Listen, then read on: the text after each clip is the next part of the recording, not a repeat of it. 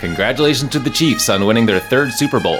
While they party in the streets of Kansas City, we're going to look at the seismic changes that could reshape the nature of NFL team ownership. Plus, we get an insider look at what's going on inside Disney. It's Monday, February 13th. I'm senior writer Owen Poindexter, and this is Front Office Sports Today.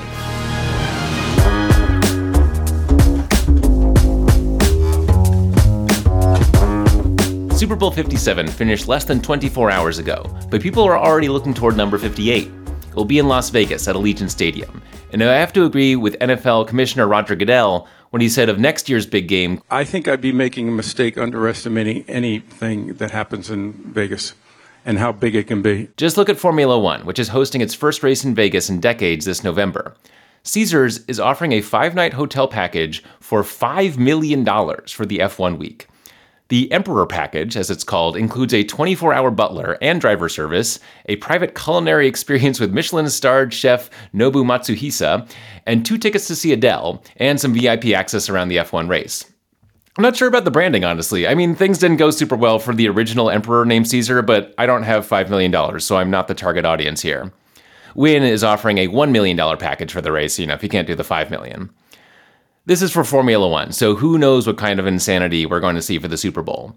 Oh, and to state the obvious, the NFL is okay with gambling now. They used to be very against it, wanted nothing to do with it, but now the league has sports betting sponsors, they have sports books inside stadiums, they have a team in Vegas, and at basically the first opportunity that they had, they brought the Super Bowl to Las Vegas. It's going to be insane. More on the NFL. Our own AJ Perez reported that the Washington Commanders owner Dan Snyder is holding out for a $7 billion offer, and that's good news and bad news for the NFL. It's good news because that would be a record for any team sale in the history of the world. It's bad news because it raises the possibility that Snyder might try to hold on to the team, and that could be a massive headache for the NFL because then they have to look into forcibly removing him, which could get really ugly. Why don't we try being nice? It's good news because it means the league's value has never been higher. Oh, okay. It's bad news because other than that Bezos guy, who is still the favorite to end up with the Commanders, there are not a lot of people that can afford NFL teams right now, and that has the league reconsidering some of its long-held ownership bylaws. The NFL requires the principal owner of a team to own at least 30%. They limit the amount of debt an ownership group can take on to buy a team, and they do not allow institutional investors like private equity funds. That means that anyone who wants to meet the $7 billion price tag for the Commanders needs to personally have access to $2.1 billion, and they need to find another $5 billion, give or take, from their own coffers or a broader consortium, but they can't tap some of the biggest piles of money in the world to make that happen. As team valuations rise, the list of potential buyers gets smaller and smaller, and Bloomberg is now reporting that people on the inside think it's inevitable that team ownership rules change eventually. With any big move, the NFL likes to let other leagues jump in the water first so they can see if the water's warm and if there are any sharks lurking. MLB, the NBA, NHL, and the big European soccer leagues have all allowed private equity firms to own minority shares of teams, and they've been very popular assets for those firms. The part of the story we haven't really seen yet is when these private equity firms start selling and trading their shares. These firms exist to get a return on their investments, and eventually their investors are going to want to see that return.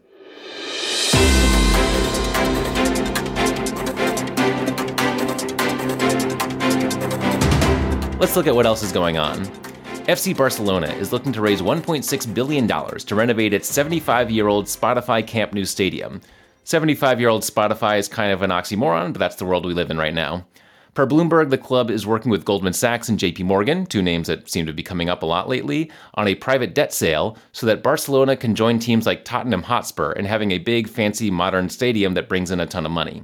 Carmelo Anthony is teaming up with co-founders of Isos Capital Management to launch a fund called Isos 7 Sports Investments. They expect to have $750 million in deployable capital, and they plan to invest in sports leagues, teams, and in related businesses in chunks of $50 million to $100 million. Trivia question: where does Carmelo rank in the all-time NBA scoring list? I'll give you a moment to think about that.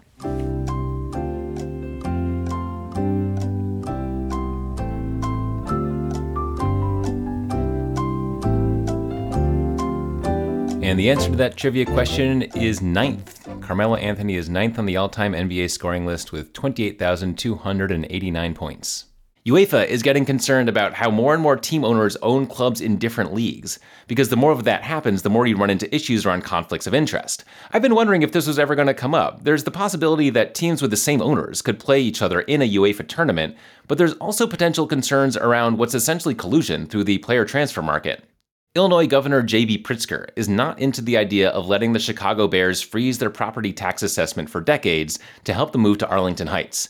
They're still probably going to move, but they might not get one of those sweetheart deals from the state. Up next, I spoke to my friend and longtime fantasy baseball opponent CNBC's Alex Sherman about the big changes happening inside Disney. They are not spinning off ESPN, but they are making it a standalone unit within the company and doing a major restructuring. Alex has been covering Disney as well as any reporter out there for a while now. We'll have that conversation right after this.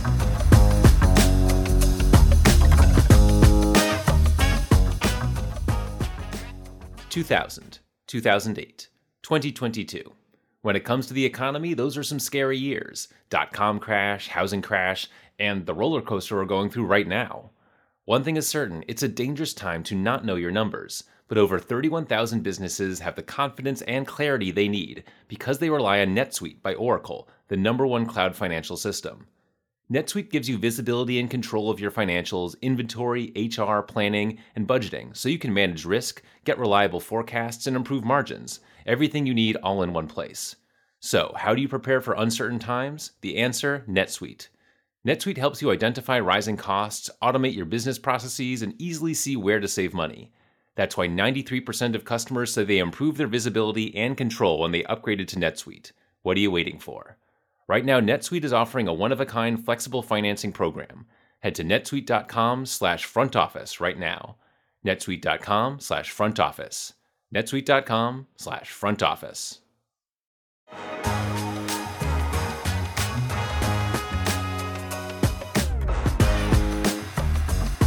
All right, I'm joined now by CNBC media reporter and fearsome fantasy baseball player, Alex Sherman. How's it going, Alex? Not that fearsome. Full disclosure, Owen usually wins our fantasy baseball league since he's joined. So I used to be a fearsome player, but not recently. Yeah, well, I feel like we're both, entering like Mike Trout, maybe like Miguel Cabrera stage where it's like, oh yeah, they were great, but they got lots of awards, but right. Also, I feel out of touch with the new class of baseball players, so I feel like a dinosaur, both like as someone who's played fantasy baseball for 25 years and also someone who's like not on the cutting edge of the right players to pick anymore. Yeah, no, I'm feeling that. It's like like is Barry Larkin still available for me to pick? Yeah, he's good, right? Solid player all around. All right, we could do this for way too long, and our listeners would love it, I'm sure. But we're here to talk about Disney. Alex has been on the Disney beat, as much as anyone out there, and we've had some major news recently. So, they're cutting 7,000 jobs and $5.5 billion in costs. We also have some stuff with ESPN. They just released their earnings reports. So, Alex, what's the biggest story in all of this for you? I think the biggest story is Disney in many ways is a proxy for the entire media industry. So what stuck out to me in this most recent earnings yesterday is that if you look at the streaming business right now, moment in time, the streaming business lost $1 billion. Revenue was up 13%. Overall, Disney Plus lost 2.5 million subscribers in the quarter, which is unusual. Almost every quarter, Disney Plus gains often more than 10 million subscribers in a quarter. But Disney raised prices across the board on Disney Plus dramatically. They were, almost 40%.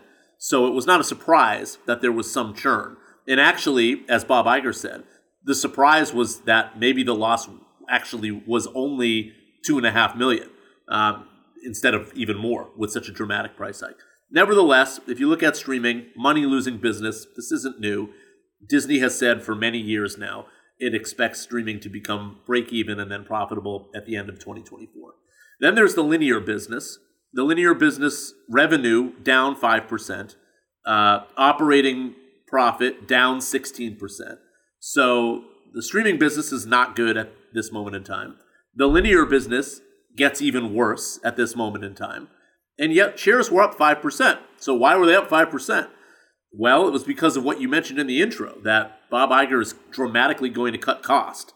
And he's also, Disney's laying off 7,000 employees. So that's where we are right now as a media industry.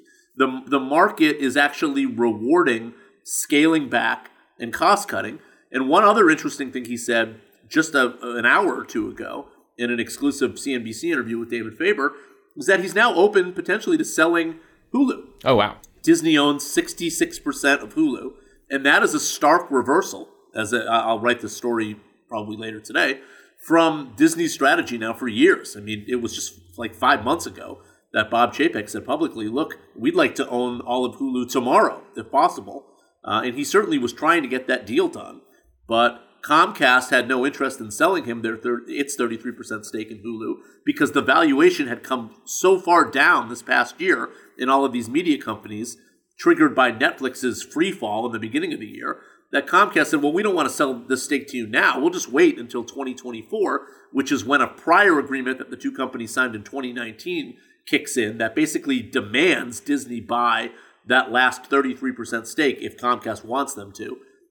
For about $9.2 billion. That's the valuation, the floor valuation, the minimum valuation that Disney has to pay. So now what we're hearing is that maybe Iger would sell its 66% stake in Hulu to Comcast, potentially. He at least was open to the idea. That's what he said today. But it's the first time he's ever said anything like that. So the point here is that Disney seems to be in a new mode. It's not, let's get as many streaming subscribers as we can, and that will push our valuation higher. They're very much now in a let's cut back on costs, let's even possibly sell Hulu and make our company smaller for the time being. And we'll hope that the market rewards us for that. Hearing you break all that down, I can't help but wondering, like, can streaming and linear coexist? It feels like linear is just like, it's this kind of Goliath from the past that can't keep up with, 80%, 60%, a dwindling number of its subscribers sticking around. But streaming's not yet profitable. It's only Netflix right now. So this is the $64,000 question in media. And the general idea is that as the legacy media falls, the streaming business takes over, and then the business A leads into business B because all the subscribers that were linear subscribers eventually become streaming subscribers, and then B, through a series of price increases over years, the streaming business starts to look something like what used to exist in the linear business, about the same amount of people paying, about the same prices they're paying, even though the prices now would be going direct to the company and not through some third-party wholesaler like your cable company. So that's the general idea of what's happening.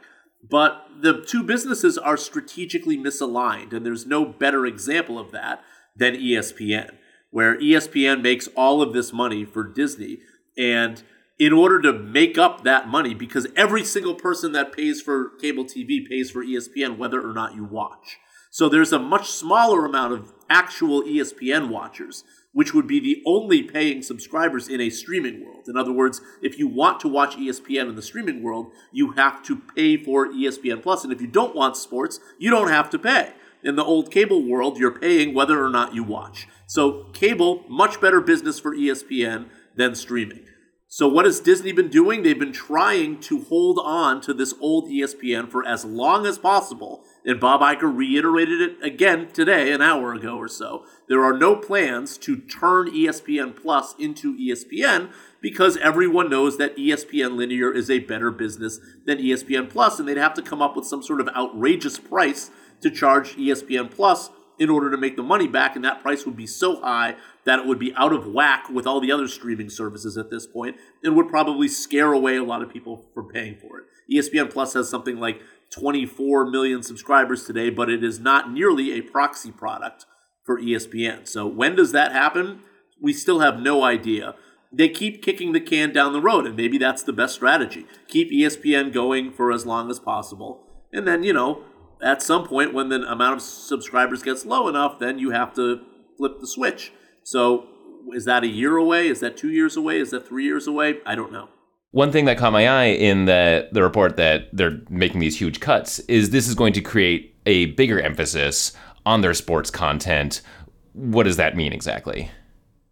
We don't know what it means yet, but the obvious next hurdle is what happens with the NBA. They have NBA rights renewals coming up. Those discussions will probably kick into high gear in the middle of this coming year. So what role does ESPN play in that? What type of package do they purchase? And is there a universe in which they don't end up with NBA rights in the next set of deals? I would doubt it, but it's possible, I suppose. I mean, look, ESPN always has wanted to be the worldwide leader in sports. I would certainly guess that they would have some package in this coming deal. But, you know, they're now playing the same game that everybody else is playing. You've heard these words from Netflix and Warner Brothers Discovery, which is, we feel like the sports rights rental business is not the business we want to be in. Of course, these companies can't buy the NBA, so they have to be in the sports rental business with the NBA. They can buy UFC or WWE, which is now for sale, but you can't buy the NFL, you can't buy the NBA. So they don't have much leverage, particularly when there's other tech companies like Apple and Amazon, which are like, sure, we'll pay a 200% increase for your rights. Like, we don't care. You know, our balance sheet is 8 times yours. So in order for ESPN to exist, they need to play this game. And my bet would be they will buy some sort of NBA package because that's the game that they're in. But, you know, will it be a smaller package than maybe they'd like? Possibly. They're in cost-cutting mode now. And the rental strategy of these huge price increases very much goes against the strategy of saving money on content costs. Yeah. All right. Very interesting. Alex Sherman, thanks so much for joining us on the podcast. Thanks, Owen. My pleasure. That will do it for today. If you partied hard and late watching the game last night, get some rest tonight. No one's going to sympathize with your ongoing Super Bowl hangover on Tuesday. Speaking of which, we'll see you then.